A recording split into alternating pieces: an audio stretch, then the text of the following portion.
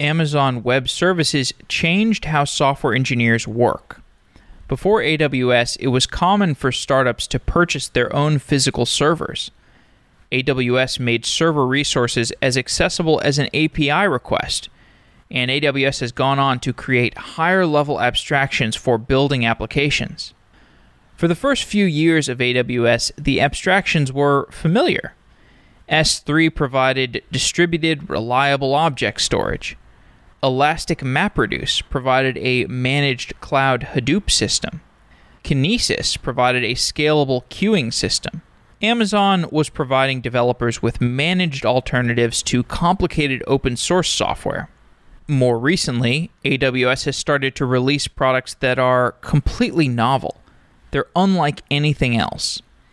A perfect example is AWS Lambda, the first function-as-a-service platform.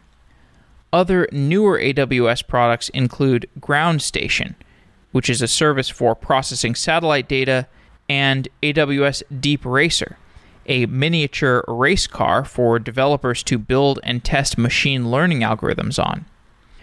As AWS has grown into new categories, the blog announcements for new services and features have started coming so frequently that it is hard to keep track of it all. Corey Quinn is the author of Last Week in AWS, a popular newsletter about what is changing across Amazon Web Services. Corey joins the show today to give his perspective on the growing, shifting behemoth that is Amazon Web Services, as well as the other major cloud providers that have risen to prominence. Corey is the host of the Screaming in the Cloud podcast, which you should check out if you like this episode. I should also mention that we have our own newsletter. You can go to softwareengineeringdaily.com/newsletter to check it out and sign up. And we also are looking for sponsors for Q1. If you're interested in reaching over 50,000 developers, you can go to softwareengineeringdaily.com/sponsor.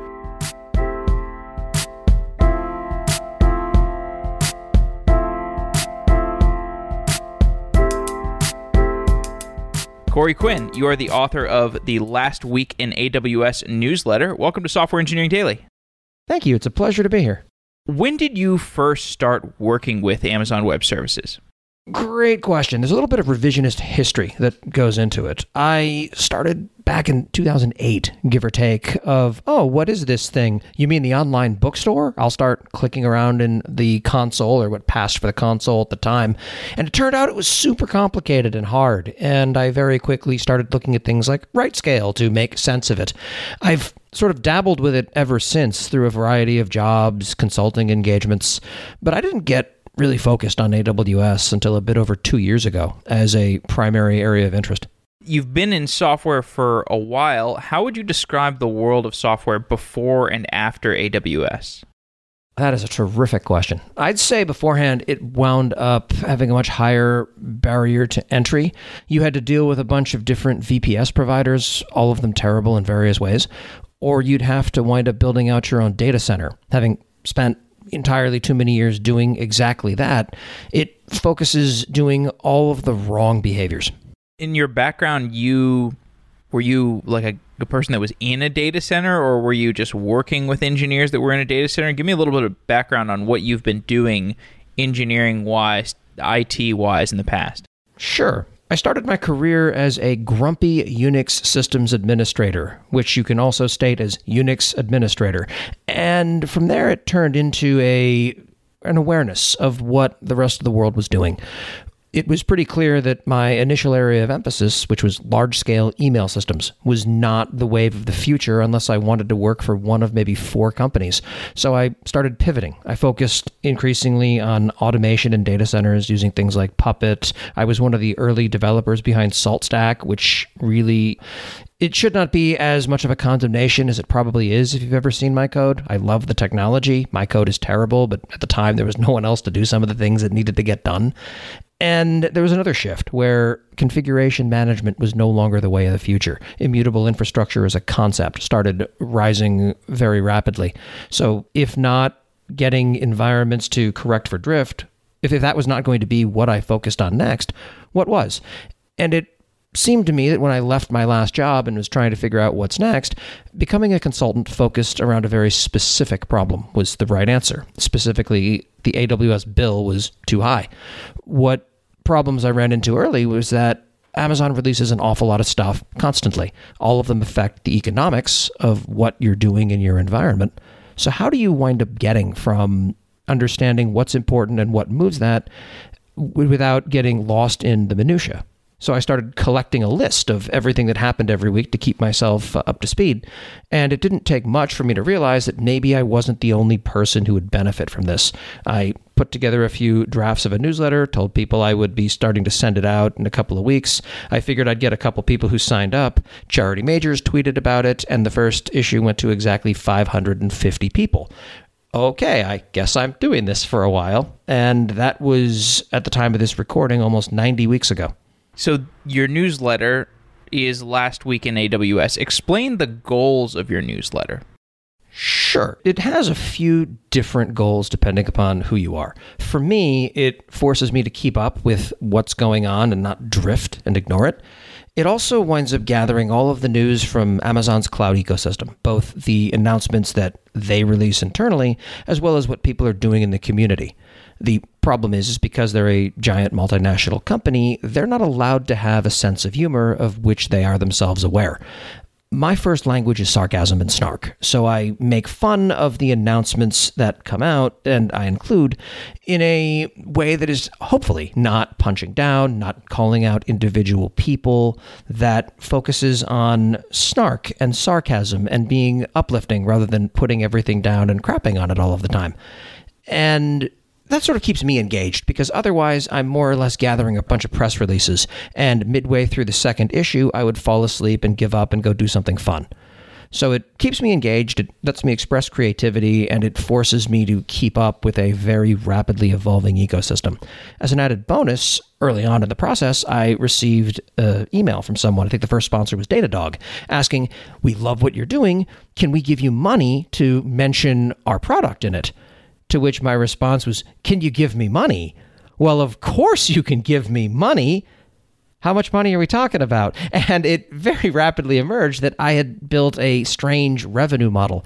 I expected this to be a labor of love, but it's turned into something that's that's throwing off non-trivial amounts of revenue.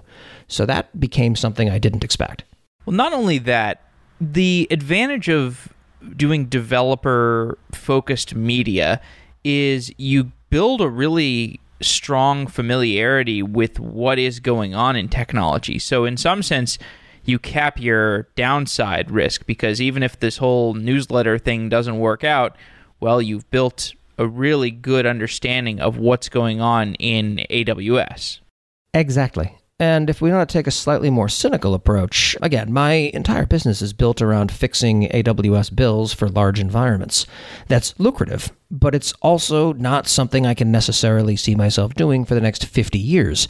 I don't know what I'm going to do next. I know I don't hold still very well, but whatever I wind up doing in 5 years, I'm going to need a base of people to tell about it. So the time to build an audience from that perspective is now. Indeed. Well, let's get into a discussion of AWS. Describe your mental model of Amazon Web Services. I view a company that operates in such a way that, compared to any other company on the planet, it may as well be an alien organism. They're effectively microservices driven, which means they have very small teams, each working on individual projects. Anytime they wind up having to work on something that works cross-functionally across all of the service teams, it turns into, well, I don't want to use the word disaster, so pretend I didn't. You see that manifest in things like the console, the bill, CloudWatch, which has to aggregate metrics across everything. But the individual services that launch as developed by small teams is fascinating. They have a product strategy of yes, which also means that they're at some point going to wind up competing with basically everyone. And that does give some people pause. But today, if I take a look at the entire cloud ecosystem, they are, for most use cases, the vendor it makes the most sense to work with. I'm not a partisan as far as these things go. The reason I focus on AWS bills is because that's where the customers are. If people were instead all on Azure, we'd be having a very different conversation. I don't know if I'd be writing Last Week in Azure or not, but I think that there would be a need for something like that in that ecosystem. Do you think of AWS as a set of products specifically for engineers, or do you think there are aims to move up the stack into, design tools or things for, sending emails or things like that? They've already got that to an extent. As of the time of this recording, they just released a whole email deliverability dashboard for Pinpoint, which is itself a service built on top of SES. With over 150 services now, even Amazon employees aren't always sure whether I'm talking about a service that exists or something I made up just to mess with them. At reInvent this year, they announced AWS Ground Station, which provides telemetry services for satellites passing overhead. And even after mentioning that in a couple of talks, in the Q&A section, I've gotten, follow-up. Are you making that up just to mess with us? No, it's real. It's called Ground Station. Here's what it does. Cool. Follow-up. No, seriously, are you messing with us? So if you're asking me, is there anything that I would say definitively that AWS would never move into as a market? Really, the only one I can think of is my own. I can't see AWS self-mockery launching anytime soon. So AWS is this sprawling set of services. What's your sense of how the engineering org is laid out to foster that kind of sprawl or to sustain that kind of sprawl? From conversations with people who've worked in that environment, some of whom were extreme champions of Amazon, others of whom would not cease the profanity, it seems to me that the feeling, I guess, is closest to a bunch of internal startups that are competing for funding, for mindshare, and they go through iterative rounds until something winds up getting released. At the end of an entire laborious process of iteration, going through a series of fundings, their quote-unquote exit is when someone at AWS gives the service a stupid name and launches it to the public. And that means that a few different things emerge. A lot of things get built that never see the light of day. And occasionally you'll see services launch that appear to directly compete with one another. And that becomes, in some ways, a fascinating story. I was doing a lot of coverage of the container orchestration system wars. There was this period of time where Docker had reached market acceptance and people were looking for what is the best solution for managing all of my Docker containers. Is it going to be Mesosphere? Is it going to be Docker Swarm? Is it going to be HashiCorp Nomad? And then eventually Kubernetes came out and it reached enough saturation or market share or was marketed well enough that people said, okay, this is what we're settling on. And AWS hadn't placed a strong bet on any of the particular orchestrators. They had placed a bet on their own proprietary orchestrator, the ECS one, and then when Kubernetes got accepted, there was a sense that it impacted the strategy of AWS. How did Kubernetes impact the strategy of AWS? From my mind, I think you nailed it in that there were a lot of different competing standards, more or less. And when Kubernetes emerged as a more or less de facto standard across the board, it feels, and again, I have no inside information on this, that it sort of caught AWS flat-footed. They wound up releasing EKS, or the AWS Elastic Container Service for Kubernetes. Apparently they get paid by the syllable for that one. And it was very much a 1.0 product when it launched. It took over 15 minutes to provision a cluster. It was not at all clear what permissions it needed, so you needed to grant it roles that were incredibly broadly scoped. It didn't wind up doing logging appropriately. The horizontal pod autoscaler didn't get released until well after initial launch. And the initial guidance around that was, well, it's not the first to market. It's not the best of breed. I'm not entirely sure why I would use this today. That said, it has, in typical Amazon fashion, improved rapidly since the time of launch, to the point where now, looking at it, it's not at all a bad option. That said, I think the larger ecosystem story here is that Kubernetes or how we orchestrate containers is not going to be an area of focus for too terribly long. I mean, when's the last time you had a deep dive discussion with someone about which Linux distribution they should use? It becomes plumbing. It starts slipping below the surface and stops mattering to most people. I think that container orchestration is absolutely going to follow suit. Yeah.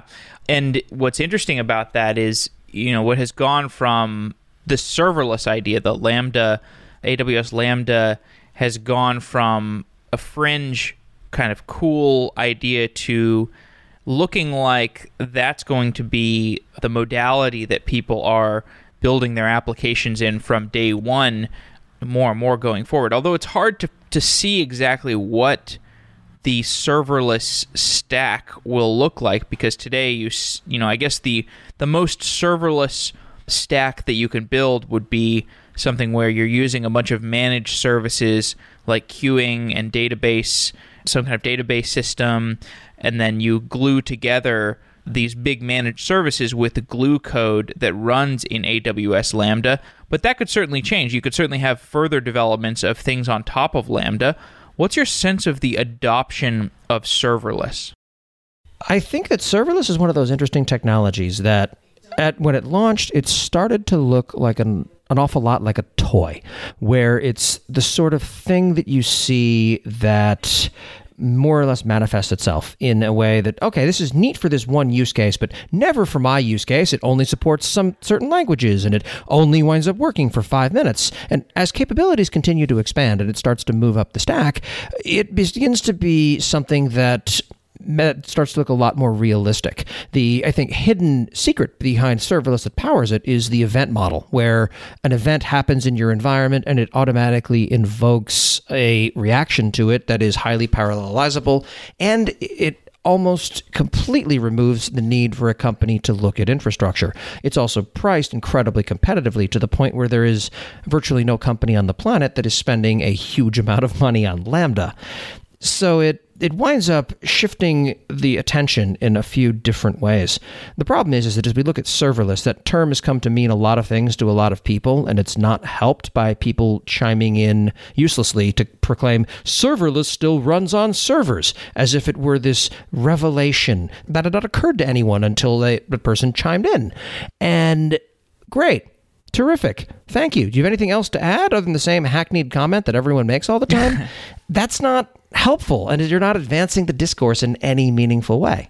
Although there are fair criticisms of Lambda, it doesn't do everything these days. Oh, I have a list. Oh, tell me your list. What are the shortcomings of using Lambda these days? The initial problem, of course, is shifting the way you think about software into this new paradigm. If you have a 20-year-old monolithic application that has been doing something of business value, for example, running the ATM networks, or this is what makes sure the traffic lights don't all turn green at the same time, then shifting that to Lambda is likely not going to be beneficial in any strategic sense. Whereas if you're looking at this from the perspective of we're building something greenfield and this is the way we think about things, maybe that winds up adding significantly more value. The biggest danger from my perspective is people who see this new tool and see it strictly as a set of checkbox capabilities, but don't shift the way they envision architecture, where they still try and shove an entire monolith into a Lambda function, where they wind up trying to store state inside of Lambda. You can build an awful lot of terrible things with terrible anti-patterns using something like this technology. But that doesn't mean that that's necessarily how you should be doing a thing. I mean, I gave a talk called Terrible Ideas in Lambdas. So Terrible Ideas in Serverless, Silence of the Lambdas, which showed exactly how not to do these things. And like anti-patterns, for example, it turns out most databases fall over and catch fire when you have 10,000 Lambda functions concurrently trying to talk to it at the same time. And when you have a whole bunch of Lambda functions scanning the entire internet to find open Elasticsearch clusters, it turns out Amazon would like a word because their premier serverless platform isn't something they like you using to attack the larger internet. So there are ways of doing things well, and there are ways of doing things terribly. Just as with any tool, no tool survives first contact with other people's terrible architecture ideas. They also, AWS uses the term serverless in the context of managed databases sometimes these days. So there is a serverless Aurora, and I haven't really delved into what that means. Aurora is, I think, their Postgres or their managed relational database service, but I don't know why they use the term serverless, because like S3 is in a sense serverless, or DynamoDB is in a sense serverless. What's different about serverless Aurora? Terrific. I would consider S3 serverless, and they might have even called it that when it launched 10 years ago if they'd thought of it in advance. So you would have serverless simple storage service, so it would then be S4. There you go. Exactly. I think there are a few things that define something as serverless. One of them is, sure, well, you pay for data that lives in the system, it scales down to zero. So when it's under load and processing work, it costs you money. When it's not, it doesn't. And that seems to be one of the key distinctions. Historically, Dynamo was the subject of some debate because you could only scale it down to one read and write capacity unit, so it was still costing you a few bucks a month. Not that that's massive, but when you have 1,500 of them sitting in various dev environments, it starts to add up. So the ability for it to scale down to nothing other than what data you're storing in that, and then on demand spin up and begin processing things from a compute perspective, seems to be a fundamental tenet of serverless these days. And they released, for example, DynamoDB on-demand capacity at reInvent recently, and specifically nailed that objection right there. Whether or not something is serverless or not is, again, something that I leave more for the philosophers and people arguing on the internet while the rest of us go about our jobs. But I do get the sense that with serverless Aurora, which now I believe has announced both MySQL and Postgres flavors, where you have this thing that lives there. It's a relational database. You don't need to think in a MySQL context. But now whenever your application gets traffic, it can talk to a database as it would traditionally. But then that database turns off when you're done. You're not getting billed for it. It doesn't need to sit around doing nothing. And given some of the new data models, it also starts to support much better concurrency. So you avoid the 10,000 Lambdas all talking to your MySQL instance at once problem. Well, if that's the promise of serverless, then I really like where this is going, because I don't know about you, but I have a bunch of applications that I've, like stupid experiments that I've run, but I refuse to turn them off because someday I'm going to come back to them and do something with them, and they're costing me $25 or $12 a month. And I just, whenever I look in QuickBooks or my bank statement, it's like, oh, $12 here, $25 there, and it starts to add up. And, hearing you talk, it makes me think like, this is going to be a relic of the past. Eventually, these things are just going to shut down while they're not being used. It doesn't make sense to have a cloud infrastructure system that just like stays up all the time while it's not being used. Absolutely. Yeah, I played with AWS once. That's why I pay Amazon 22 cents a month and will until the earth crashes into the sun. Yeah, exactly. So there are these companies that have huge amounts of infrastructure running on AWS. I'm sure you've met many of them. What kinds of challenges does a company run into once they have a really large AWS deployment? Visibility, first and foremost. For example, my bill last month was $16 on AWS. The month before that, because I did a demo for someone and then left some things running inadvertently, it was $50. So when your bill more than doubles, you notice that. When you're at significant scale and you're spending, $120 million a year on AWS, it turns out that even big mistakes are easy to lose in the noise. And you do some digging around and you realize that someone on your data science team wound up copying an extra few petabytes into S3 and left it there after they left your company 3 years ago. And you start to see things like that start to accumulate, waste and cruft. It all comes down to a certain lack of visibility and control. Large companies are generally used to the historical data center model, where you would wind up building things on a capital expense basis. You would plan out your data center build-outs, and it's super hard for a single engineer to accidentally order $6 million worth of hardware without getting fired or arrested. The new model, though, is that someone can inadvertently spin up that level of resource and not only not be aware of it, but no one is aware of that for, in some cases, years at a time. It is not at all transparent what's happening in your environment. I keep going back to the bill, not just because that is what I do for a living, but it's also the only place in your entire AWS account where you can see on one screen all of the resources you have running across all of the regions in your account or linked accounts. There's no inventory service. It's just the bill. What are some other ways that teams that are running on AWS end up overspending? A great example of this is, if you take a look globally, something like 60% of all spend is on EC2. If you add 4 more services, you get to the 85% mark, and then there's a long tail of other things. So you see people overspend by not purchasing reserved instances because they're convinced they're going to turn that cluster off next week, and then months and months and months go by, and that never gets turned off. In fact, it expands. You also see effectively misunderstandings. The difference, if you're new to AWS and you want to spin up a T3 instance or a P3 instance, that's one letter that sounds the same difference, but you can go anywhere from spending half a penny an hour to 40 some odd dollars an hour based upon that single letter. And that winds up being something that is a tremendous shock to people who've never played with this.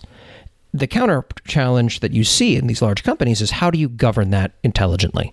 You can act as a gatekeeper that says you're absolutely not going to be allowed to spin things up without a 3-week approval process. Well, that's where cloud came from in the first place. When you have a corporate credit card that has a $5,000 spending limit, you can spin up a new cloud account and you're good to go until it's too big and serving production traffic, and then it gets noticed and accounted for. If you block people, they're going to start doing that process again, or they're going to go work somewhere else.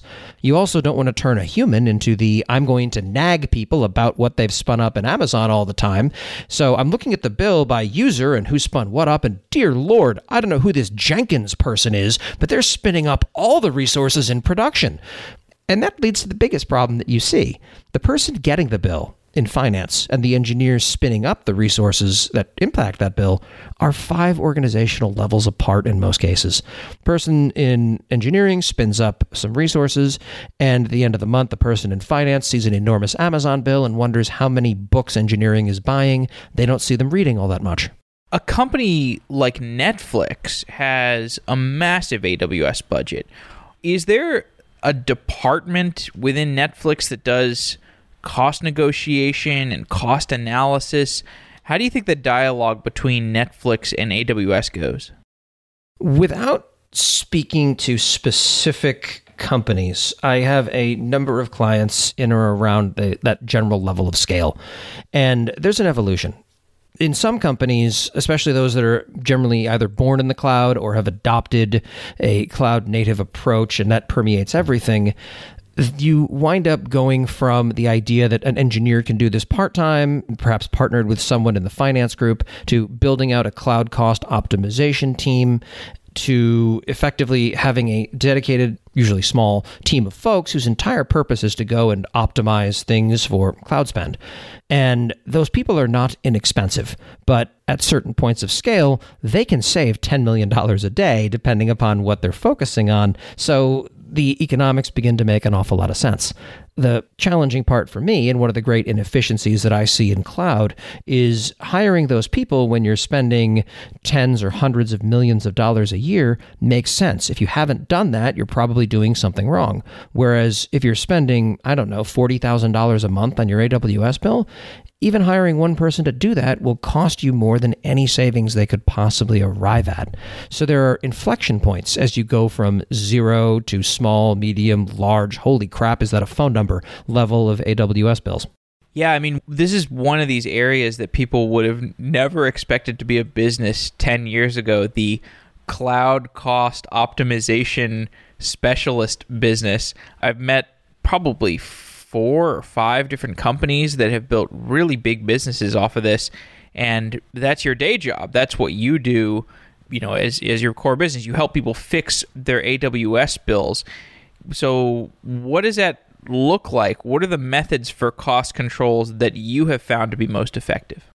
Great question. I'm not going to talk smack about any of the vendors in this space. There's over a dozen at this point now, but they all tend to tie back to the same model. They come into an environment, they drop a bunch of analytics onto a AWS account. They charge a percentage of your AWS bill every month, which incidentally finance hates. And then they wind up saying, here, we're pointing out cost savings opportunities for you to go ahead and implement. And in practice, almost no one does. And I start to see this entire space as something that doesn't respond nearly as well to a platform as a service offering. Yes, you need analytic visibility into it, but most of what I do takes a much more advisory tone. It's not about tooling. It's about getting the person in finance and in engineering to sit down and talk to one another. It's about building good governance processes. I don't sit there and write custom code for my clients. I have conversations, and that distill down to do these 5 things and you'll knock 22% off of your bill on average as an initial assessment. Then we'll get into deeper discussions around strategy, around how you want to govern this environment, how you want to start handling reporting of this, and how you can start shifting how the business views this if it makes sense. Past a certain point, cost savings no longer matters to a company. You're not going to optimize to your next business milestone. You're just going to be a responsible steward of your money or improve the picture of your unit economics. It's one of those areas where at some point your innovation is much better spent elsewhere. The challenge, of course, is that this is a problem every company has, and they all tend to solve it themselves internally like it's a bespoke unicorn. This is the business equivalent of, we're going to build our own version of container orchestration. No, use Kubernetes. The trouble is today there's no Kubernetes for this problem.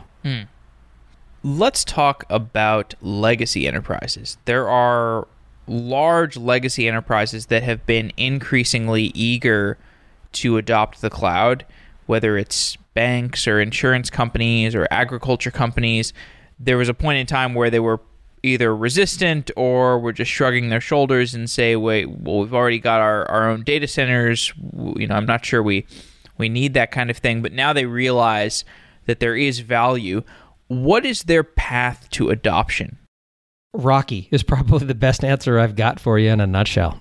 It requires a fundamental rethinking of your engagement with technology. It requires an understanding of aligning these things strategically. It requires accepting you're probably not going to save any money for the first 3 years that you do it. And it requires an awareness on the company's part of things such as, well, you're a 200-year-old company and you're used to spending CapEx on your expenses. If you start shifting to cloud, almost all of that could theoretically wind up being reflected as OpEx. There are ways around that. That'll affect earnings per share. That'll affect the visibility of how the market views your business, and it could theoretically lead to problems for you. Make sure you're aware of what's happening before you get there. There's regulatory risk of people doing a click-through agreement before signing an enterprise agreement directly with a cloud vendor. There are a bunch of nuances that apply to large established companies. I live in San Francisco. It's somewhat natural, based upon the environment I'm in, to think of companies as this thing someone started in their garage 3 years ago, and we'll be sloppy now and fix it later. But with a lot of companies migrating to the cloud, the quote-unquote legacy businesses, there's a lot more at stake. There's a lot more risk, and they have to move more deliberately. This is not, incidentally, in any way intended to be a condemnation of those companies. It's just different. And making sure that they address this from a perspective, not just economically, but from a business point of view, and have very clear outcomes and ways of measuring that as they go through that process, is critical. People like to make fun of the lift and shift idea of you just take exactly what you have and you put it in the cloud, and then phase 2 is migrate that to take advantage of cloud primitives. The problem is the other approach of re-architect everything as you go. Okay, now it's in the cloud. It doesn't work the same way. You've introduced a bunch of regressions and no one has any idea why. Is it your code? Is it the changes to the code? Is it the environment? I mean, there's no silver bullet here. And the answer to almost everything in this space, as there are with any complex problem, is it depends. Amazon has products that cater specifically to these kinds of companies they've been around for 50 years or 100 years. One example is the virtual tape library or the tape gateway, which allows people to move their tape-based backups to the cloud. I thought this was an amusing example that I found in your newsletter at one point. What are some other ways that AWS services are tailored to legacy enterprises? Great question. I put in a feature request back in May of this year, 2018, and they announced it 2 weeks ago that they now supported it. Namely, what I wanted was the ability to upload a file to S3 via SFTP. And when I tweeted that at them, I, of course, wound up with a whole bunch of people yelling at me. FTP is of the past. Just use the S3 API. Great. I appreciate where you're coming from on this. The problem is that large banks, the de facto communication pattern that they have between them is generally FTP or SFTP of GPG encrypted files for transaction logs. And in 3 different jobs now, when I worked in finance, I had to build an instance that waited for FTP files to show up, validate once that was done that it was not still uploading, package the entire thing, and put it into S3. Because you're never going to be able to teach a large bank how to use S3. If you start trying to talk to a banking partner about how S3 works, congratulations, you've opened Pandora's box of compliance and legal requirements, because now they have a lot more questions that you can't back out of. It's much healthier for those environments to meet people where they are.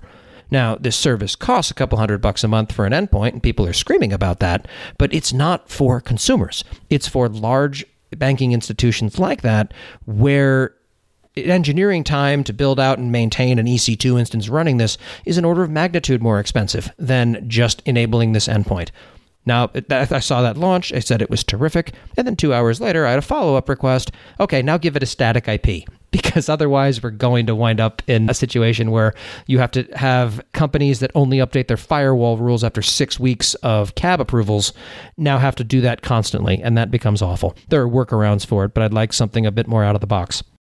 So as AWS is accepted philosophically more and more by these legacy enterprises like banks, and now the banks can FTP their files to S3, and they can get their tape backups moved onto the cloud. The legacy enterprises are going to be more and more willing to adopt things.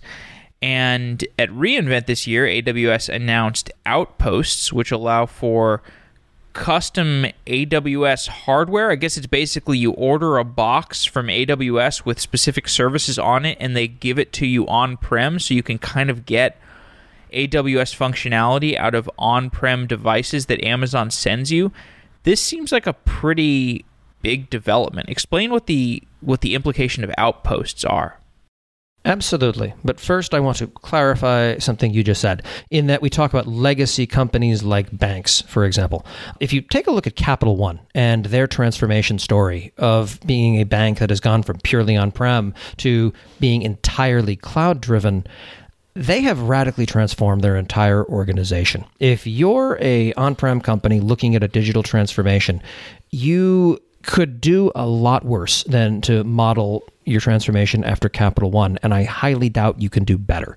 They've nailed this. So saying someone is a bank, therefore they're legacy, boring, and crappy and slow is in many cases not accurate. I don't think that's what you were saying. I just want to make sure that winds up being clarified. I need to stop using the term legacy, because I mean it in a categorically non-judgmental way. It's more like a lovingly phrased agnostic, just saying like this has been around for a while company, but I need a better word for it. I should just say something different. But yeah, okay, so go on.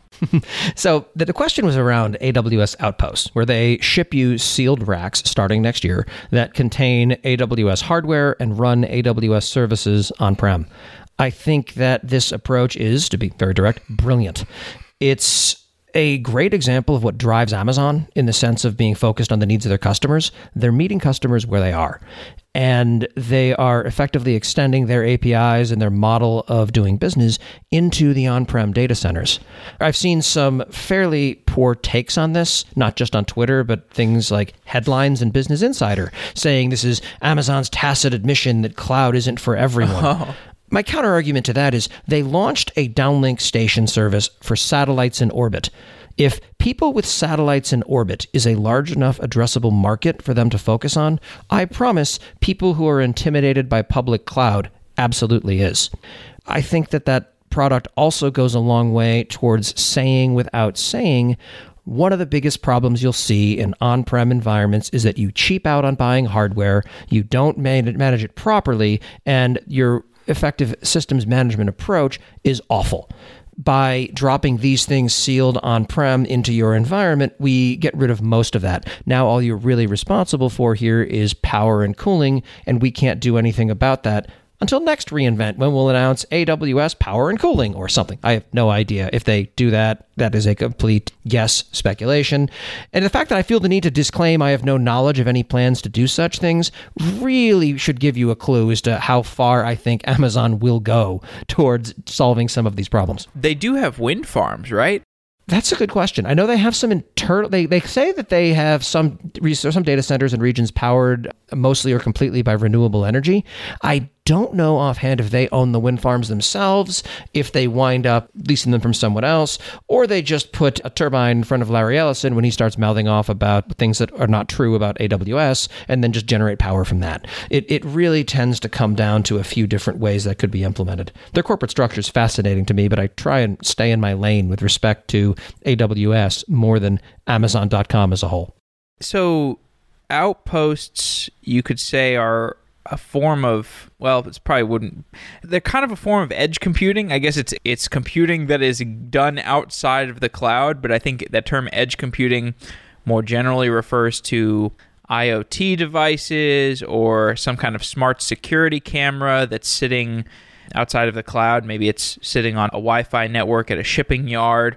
Or CloudFront edge locations, which can now themselves run Lambda as well. Yeah, we're starting to see a bit of an exodus where not just storage, but compute moving out of the regions and into the edge. I'm curious to see down the road if they wind up doing the same thing with state. If you can wind up not having to go all the way back to a region to store and update state, that begins to be something fascinating as well. We see parts of that now with certain implementations of things like AppSync, but these are still early days for a lot of this. You're right. The idea of everything that Amazon offers now lives in Virginia, Oregon, and a burning fire somewhere in other parts of Virginia are great. But we're starting to see that rapidly expanding, not just with new regions and availability zones spinning up, but by taking these things and deploying them now into customer sites. There's a great story there. Well, tell me more about that. So you mentioned AppSync. That's like a mobile computing thing that they have? Or just tell me more about what AWS is doing on the edge. You're more of a software person than I am, I suspect, by a long stretch. But there's the idea that you can now have a mobile app that if you break the network connection, you can still update things in that app. And once it rejoins the network, it'll automatically wind up syncing any changes that wind up happening. That sounds like a minor implementation detail, but it starts to wind up pointing to a whole bunch of things. You wind up with reconciliation. You wind up with syncing ability. You wind up with now not having to trust the network. And you're starting to see things that are remote and far-flung going away from effectively dumb clients and into something that has more and more intelligence where you are. That has the effect of reducing latency. It reduces the reliance on the network bottleneck. It has the advantage of, in some cases, all of the processing of your sensitive data winds up happening in your environment, not in theirs. And for things that are regulatorily sensitive, for example, stripping out credit card numbers from log data as a quick and easy example, that's something that by not ever having that leave your facility or the device this stuff happens on, you wind up with a much neater story for not just being able to do the right things from a security perspective for compliance, but as compliance always matters, demonstrating that and being able to prove to auditors that this is how this works. So it's addressing an awful lot of not just capability stories from a technology perspective, but as well as addressing higher level business needs. There is a preponderance of AWS services, and if you go to the dashboard, you will see all these services, and newer developers can get intimidated by the amount of options on AWS. And so there has been this rise of the cloud providers that are simpler and have easier onboarding. This was early on, you saw this with Heroku, and then there's things like Firebase, and now Netlify is getting quite popular. Does AWS have a strategy for appealing to these kinds of users that want a simpler experience?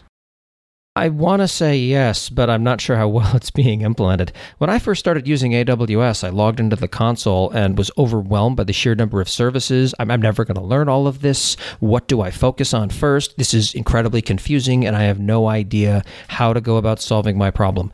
There were 12 services. Now there's over 150, and that problem hasn't gotten better. I'm considered to be something of an expert in AWS, largely because 2 years ago I said I was. And then it turns into a scenario where I'm very rapidly continuing to find myself incredibly overwhelmed. You take a look at services that meet people where they are. Elastic Beanstalk early on was a decent example of this. A better one now is Lightsail, where you wind up getting an instance. It winds up having load balancers. You can add databases to it and disks, but it's fixed fee. There aren't 5 dimensions you get billed on. It's $5 a month, $10 a month, whatever tier you pick. And at reInvent this year, they also announced a transition process where you can take that and convert it into some of the higher level services like EC2 when you hit that point of evolution.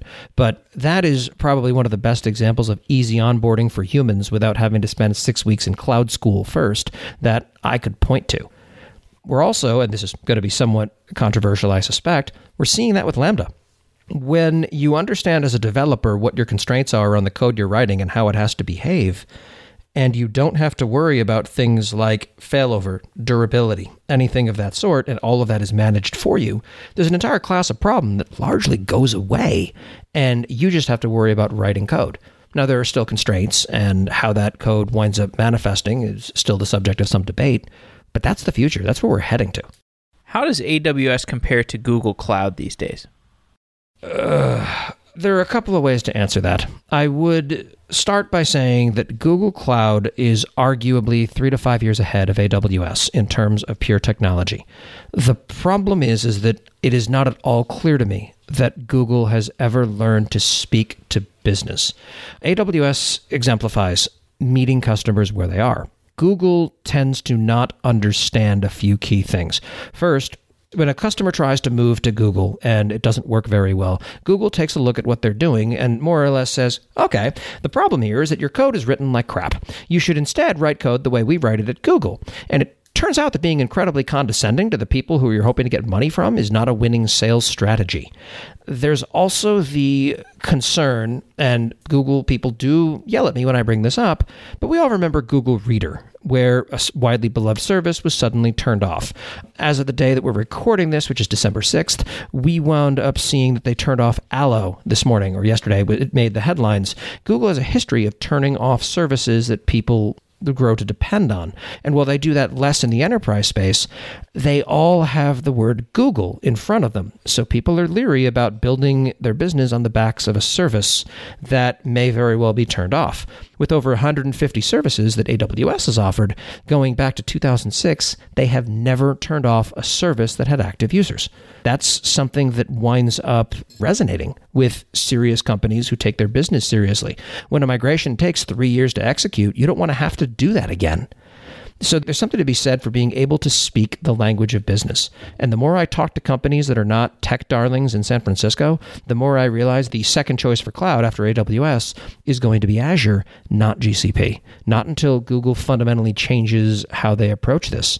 I don't know how they do that because it requires a complete shattering and reformation of the culture in some ways, and that is almost impossible.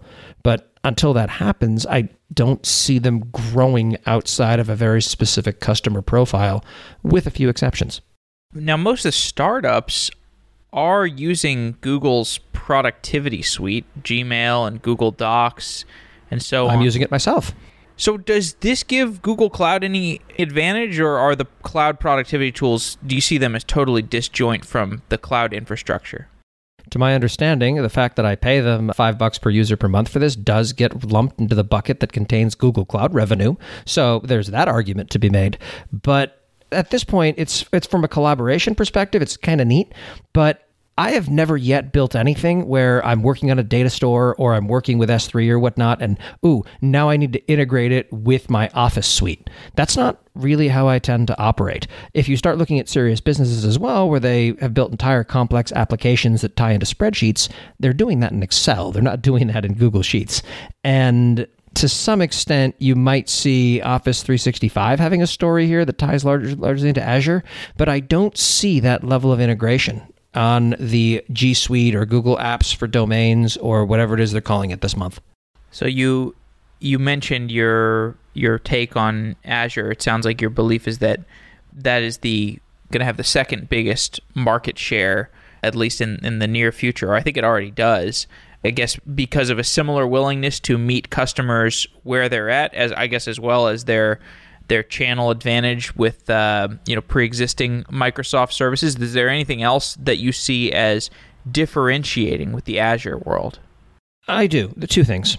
First, and I do not in any way mean this as an insult, Microsoft has over 40 years of experience apologizing for software failures. They speak the language of business fluently, and you need that ability in the cloud because that's what things in the cloud do. They fail. As much as you try to build things that are completely bulletproof, nothing ever is. Everything breaks eventually. And being able to explain that in a realistic way without first read the SRE book about error budgets and then talk to us is an incredibly valuable skill.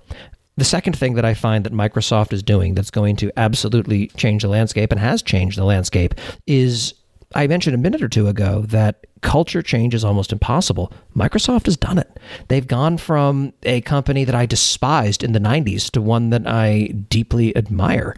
And I don't know, people say, oh, what's the secret to that? And I've asked people and they say half in jest, oh, they fired their loud CEO and then replaced it with someone good.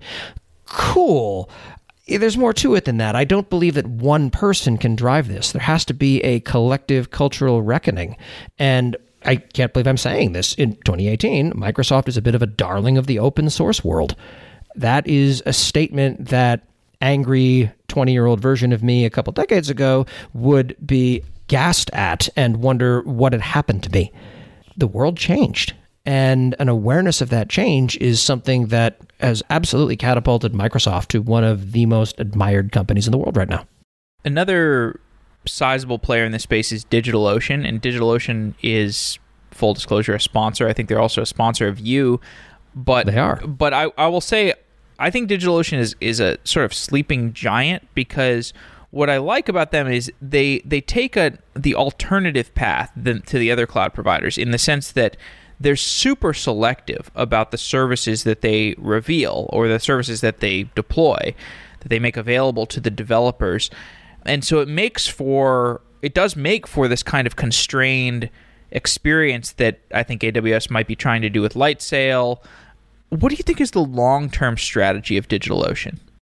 I think that whatever their long-term strategy is, it's very clearly working. I occasionally see Azure in my client accounts. I occasionally see GCP in my client accounts. Again, all of my client accounts have AWS. That's sort of a bit of a selection bias there. But I see DigitalOcean frequently enough that it rounds to all of my clients. There's always something running there, be it a marketing site, a status page, a blog, or something else, where they wind up spinning something ancillary to the core product. I don't tend to see a lot of this is the core application that makes us money living in DigitalOcean, but I see an awful lot of other stuff. And the reason that I find when I dig into that almost invariably is that it is extremely approachable. You can get up and running within minutes and a matter of clicks. There's no back and forth of first set up these 12 foundational services like IAM and all the rest in order to get using it. It's click, click, done. And you're up and running and being able to build something. They've been extremely selective in the services they support. They have a block store, they have a managed database, they have a load balancer, and they of course have the VM or EC2 equivalent. They recently announced that they're in the process of launching a Kubernetes cluster service, which, cool, good for them. I don't have a problem that looks like that right now, but I'm curious to see what they do with it. But you're right, they're very selective. Their product strategy is not yes. They're not launching a bunch of high-end machine learning services, to the best of my knowledge. They're not out there building incredible data lake architectures on how to wind up doing incredibly complex queries upon unstructured data that live in the exabyte range. That's never been what they've been about. It's more or less a cloud for human beings. A lot of their constituents tend to be business side users, not engineering side. So it's easy for those of us who've spent a decade ensconced in the deep dive technical architecture work to sit here and say, yeah, that's what we're going to wind up, that we're going to just ignore that and instead focus on the bigger, more exciting, flashier things. But you're right, they're a sleeping giant. They're quiet, but they're everywhere. And every time I have dealt with them, from a support perspective, from a business perspective, or from the perspective of just popping in and seeing what they're up to, it's been a wonderful experience. And again, they are a sponsor of some of the things that I do, but they pay me to include their links, not to say nice things about them personally. This is me being genuine. This is not me being paid for this. One subject that we've discussed in recent episodes is the idea of open source companies that are competing with AWS. So you have companies like Elastic that competes with Amazon's Elasticsearch product, or you have Redis Labs that competes with Amazon's hosted Redis. What does an open source project have to do in order to succeed as a product company that might be competing with Amazon's much cheaper, easier to sell hosted product?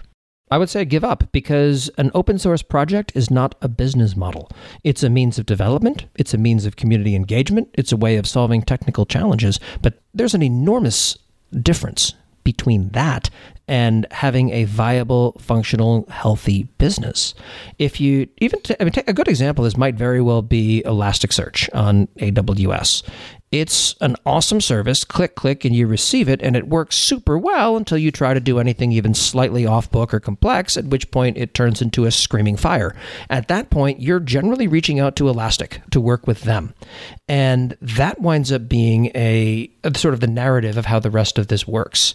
I think that if your company is solely built around this open source project that you've built, and your value add is either a pretty dashboard for it or a consulting assistance series around that, you don't have much of a business to begin with. And without casting aspersions at them, I think on some level, Docker suffered from this. Their entire company was built around a transformative repackaging and branding around an idea, containers, whose time had largely come. But the best part of what Docker did was given away for free as part of open source. There was no narrative when I was deep into the Docker world of step 7, now I cut Docker a large check. There was no upside outcome from my position in the universe, and maybe I'm wrong on that, but it felt like they wound up articulating different attempts at business models periodically. They weren't really sure what they were going to do next. And now, similar to what we'll see happening to Kubernetes at some point, what container system you use has slipped beneath the waves as well. That's no longer the interesting part of the story. Now it's a question of how you orchestrate them. But last year at reInvent, Dr. Werner Vogels got on stage and had a great slide. In the future, what does the future look like?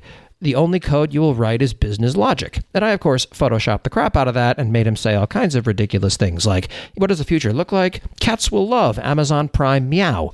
But his point was well taken in that people don't want to think about this at a business level. As you move up the stack with things like Lambda, your code now handles business logic and becomes valuable and important to people making strategic decisions. When you're also paying per invocation in a large microservices environment like Lambda, you can also trace to a high degree of accuracy exactly what is costing you money where. You trace the capital flow throughout your organization, as Simon Wardley puts it. That is transformative once you get more than trivial amounts of money being spent on Lambda. So we're nearing the end of our time. I just want to say you make some really good developer content. And so whether it's your newsletter, you also host the Screaming in the Cloud podcast, and you have a distinctive voice, which I think is something that's pretty important for at least a lot the content that I want to consume these days, because most of the content I consume these days is written by somebody who I respect, and I know what the voice is. I know who I'm listening to, or I'm listening to a podcast of somebody whose opinion I respect and whose personality is something I can tolerate, or I look forward to tolerating.